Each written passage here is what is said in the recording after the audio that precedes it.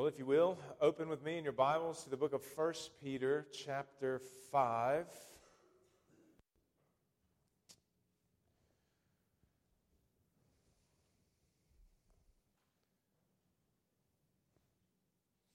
First Peter, chapter 5. And our text this morning will come from verses 1 to 4, looking specifically at the subject of elders. 1 Peter chapter 5, we'll begin by reading together from verses 1 to 4.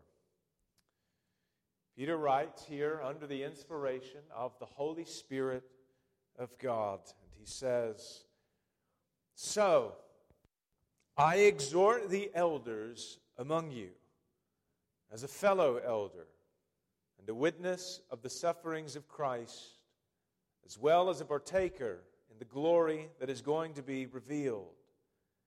Shepherd the flock of God that is among you, exercising oversight, not under compulsion, but willingly, as God would have you, not for shameful gain, but eagerly, not domineering over those in your charge, but being examples to the flock.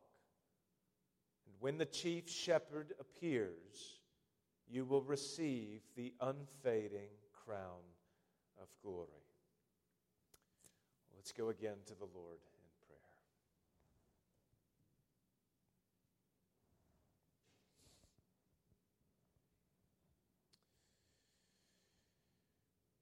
Father, you call your people, your church, to a great task and a great life of pursuing Christ and of imitating Christ in their own lives, of following His example.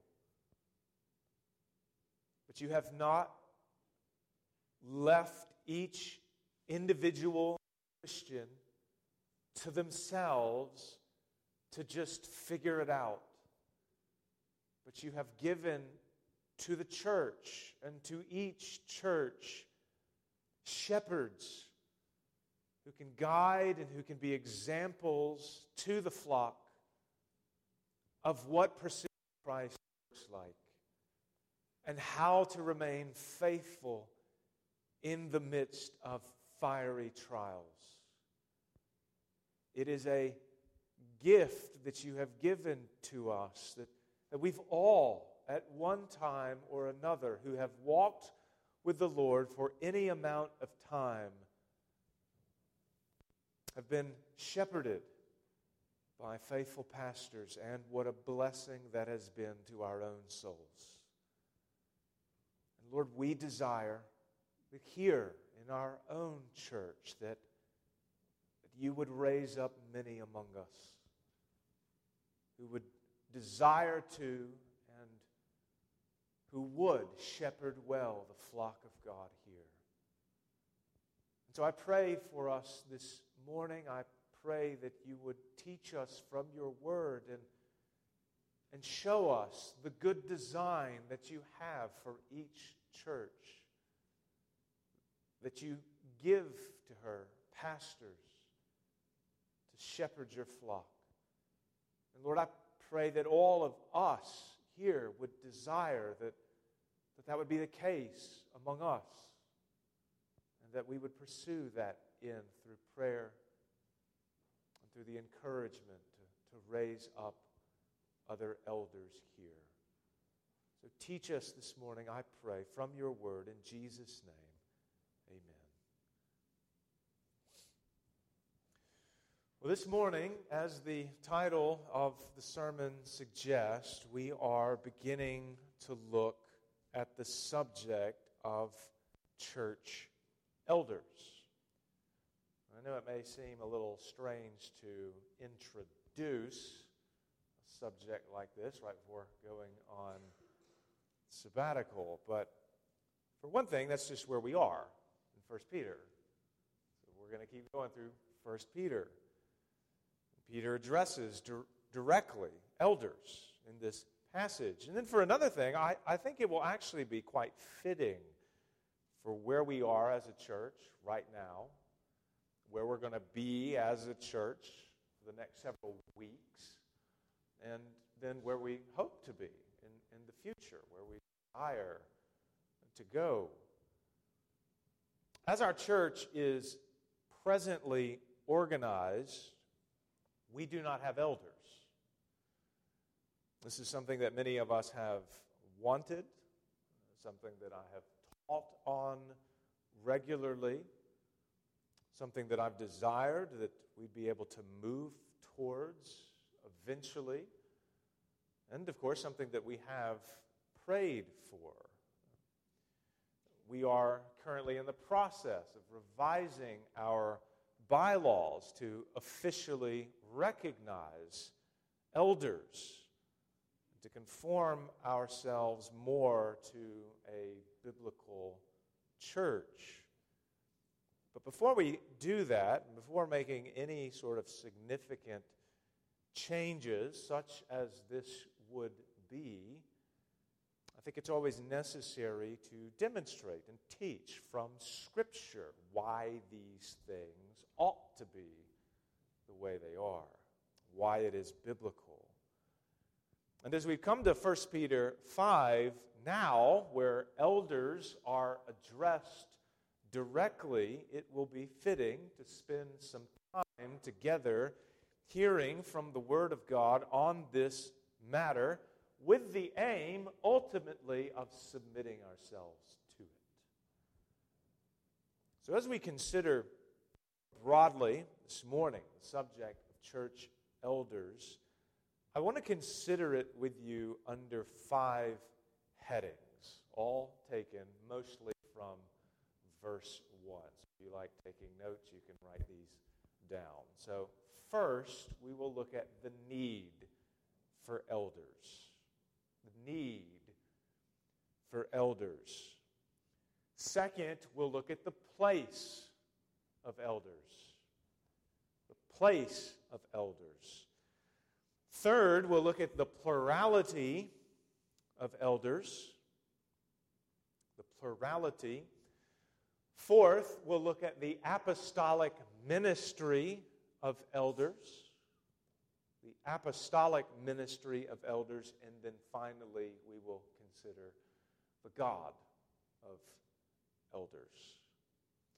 So, first of all, as we look at this subject this morning, let's consider the need for elders. I want you to look with me again at verse 1 and just notice how Peter connects his exhortation to elders with what came before. So if you're reading from the ESV, we read this: So I exhort the elders among you. Now, some translations, like the King James, do not have this first word here, so, in it. The best manuscript evidence that we have indicates that Peter originally wrote this sentence with this little word: so, or therefore, or accordingly, at the beginning. And the importance of this observation is that Peter is making a connection between his exhortation to elders and what came before. And what came before? What have we seen in 1 Peter? Well, most immediately, Peter has been addressing the inevitability that the people of God in the churches of God will suffer for the name of Christ. That's coming. He's been preparing and warning them for this reality. Chapter 4, verse 19, right before this verse, says, Therefore, let those who suffer according to God's will entrust their souls to a faithful Creator while doing good.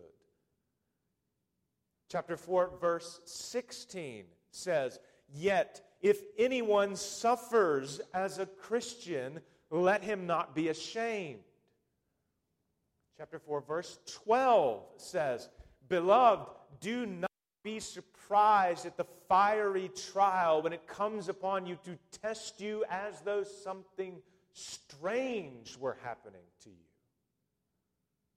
At the beginning of the chapter, in verse 1, chapter 4, verse 1, Peter says there, "Since therefore Christ suffered in the flesh, arm yourselves with this same way of thinking."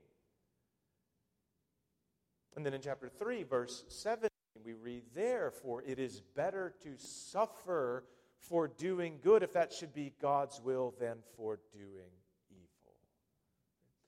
All throughout this letter, Peter has been warning and preparing the church for sufferings to come and exhorting them to remain faithful, to endure, to imitate Christ in these sufferings.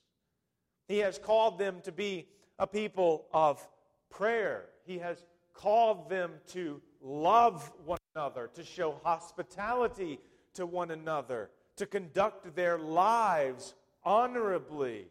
He's called them to cultivate God-fearing homes and to continue hoping in and loving God through Christ, who calls them to be born again and who has now made them into a royal priesthood. And then, after giving all of these warnings and exhortations, after preparing the people of God for sufferings, he says in chapter 5, verse 1, "So, therefore, accordingly, I exhort the elders among you." Then verse 2, "Shepherd the flock of God that is among you." Peter assumes that the people of God who are being called to the great and difficult task of sharing in the sufferings of Christ, Peter assumes that they're going to need to be shepherded through it. That they're not supposed to just do this on their own. The logical inference that he makes from a call to share in suffering with Christ is not, "Therefore, O Christian man, therefore, O Christian woman, figure it out by yourself." It's not, "Be prepared to suffer on an island alone." No, the inference here that he draws is therefore, O elders, O pastors, be prepared to shepherd the people of God through all of these sufferings.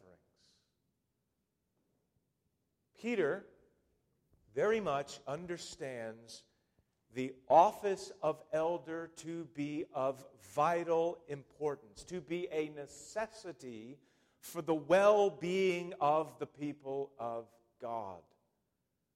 They are shepherds who care for God's people, and not only when God's people are doing well, but perhaps most especially when they are not.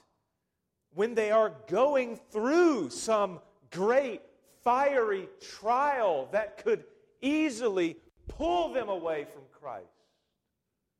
Perhaps most especially when they begin to wander off into sin, or they wander off into errors and false doctrines. The shepherds are most essential when the trials come.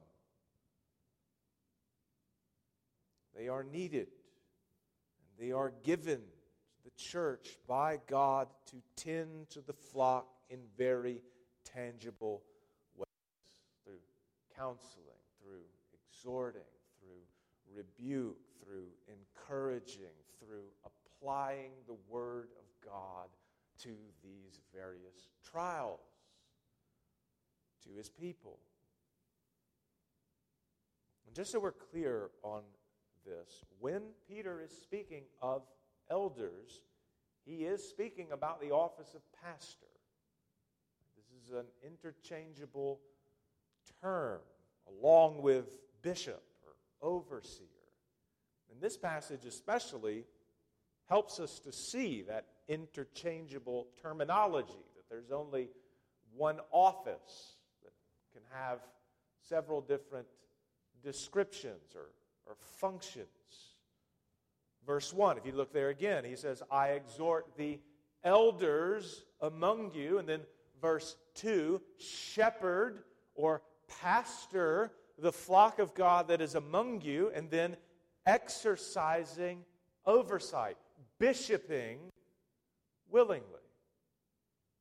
He's talking here about pastors. And so as he speaks of the inevitability of suffering to come, Peter then turns to address the need for pastors.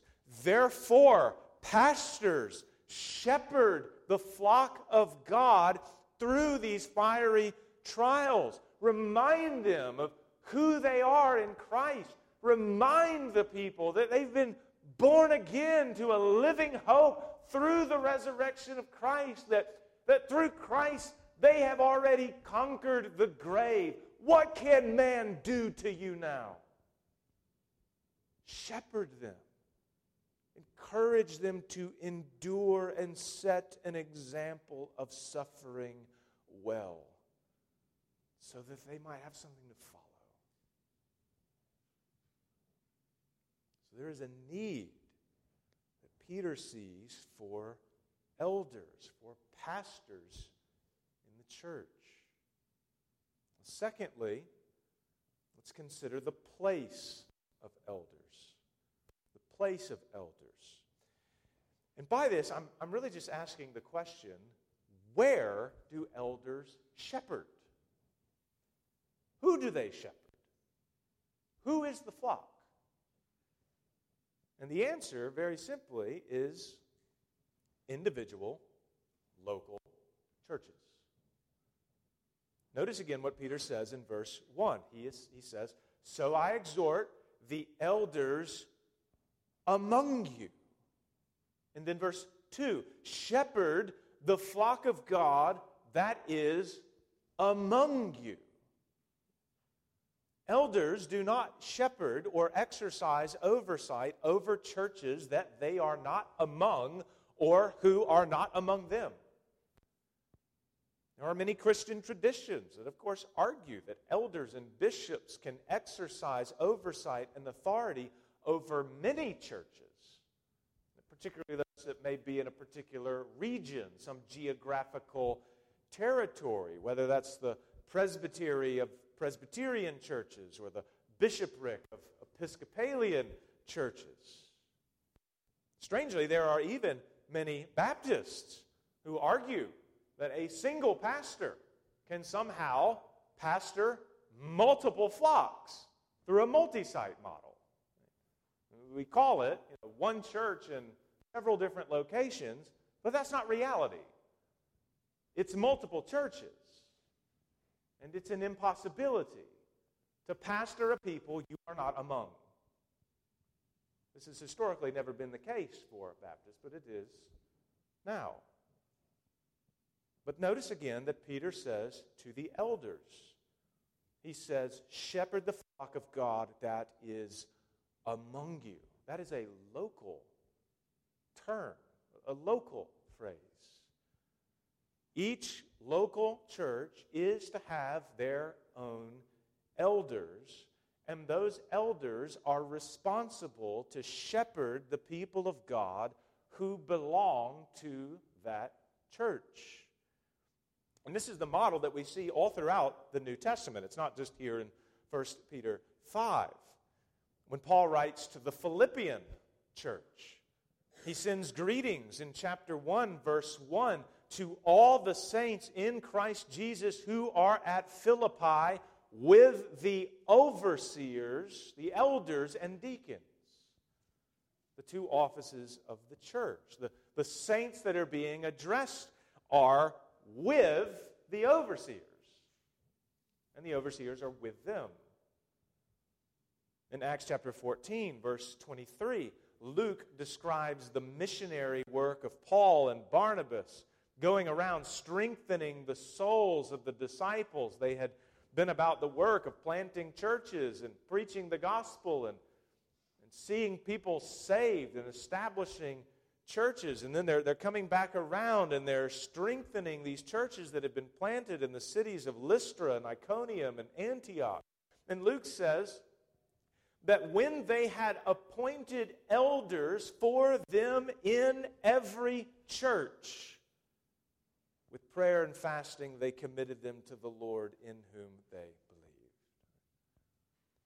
Part of Paul and Barnabas' work in planting and strengthening churches was to make sure that each church, the language that Luke uses, each church had elders who could shepherd the people of God when Paul and Barnabas departed. And those elders, again, were in every church. So, elders are not called to shepherd an unnamed region of people, but a very specific people and a very specific flock, a local church, where just as the Lord knows the names of His sheep, the under-shepherd knows the names of the sheep. He knows them. So, although I may provide a measure of discipling to some of the brothers in our sister church at Bethany Baptist Church, I'm not over them. I don't shepherd them. I'm not among them. I'm not around them as our brother Lucas would be, who's one of the elders there. We can fellowship together. We can work together. We can partner together. But I don't shepherd that flock. I shepherd this one. Elders are to shepherd the flock among them, their local church. So that is where they shepherd. Now, third, I want us to briefly consider the plurality of elders. The plurality of elders. To state the matter bluntly, it is the normal, regular, and biblically assumed order of the church that each local church will not have only one pastor or elder, but multiple. A plurality. In every single occasion where the office of elder is mentioned in the New Testament, it is always mentioned in the plural.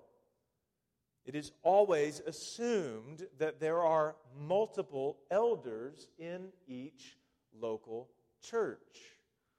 And of course we see this in 1 Peter chapter 5 as well. Notice again in verse 1, Peter writes, "So I exhort the elders," plural, "among you.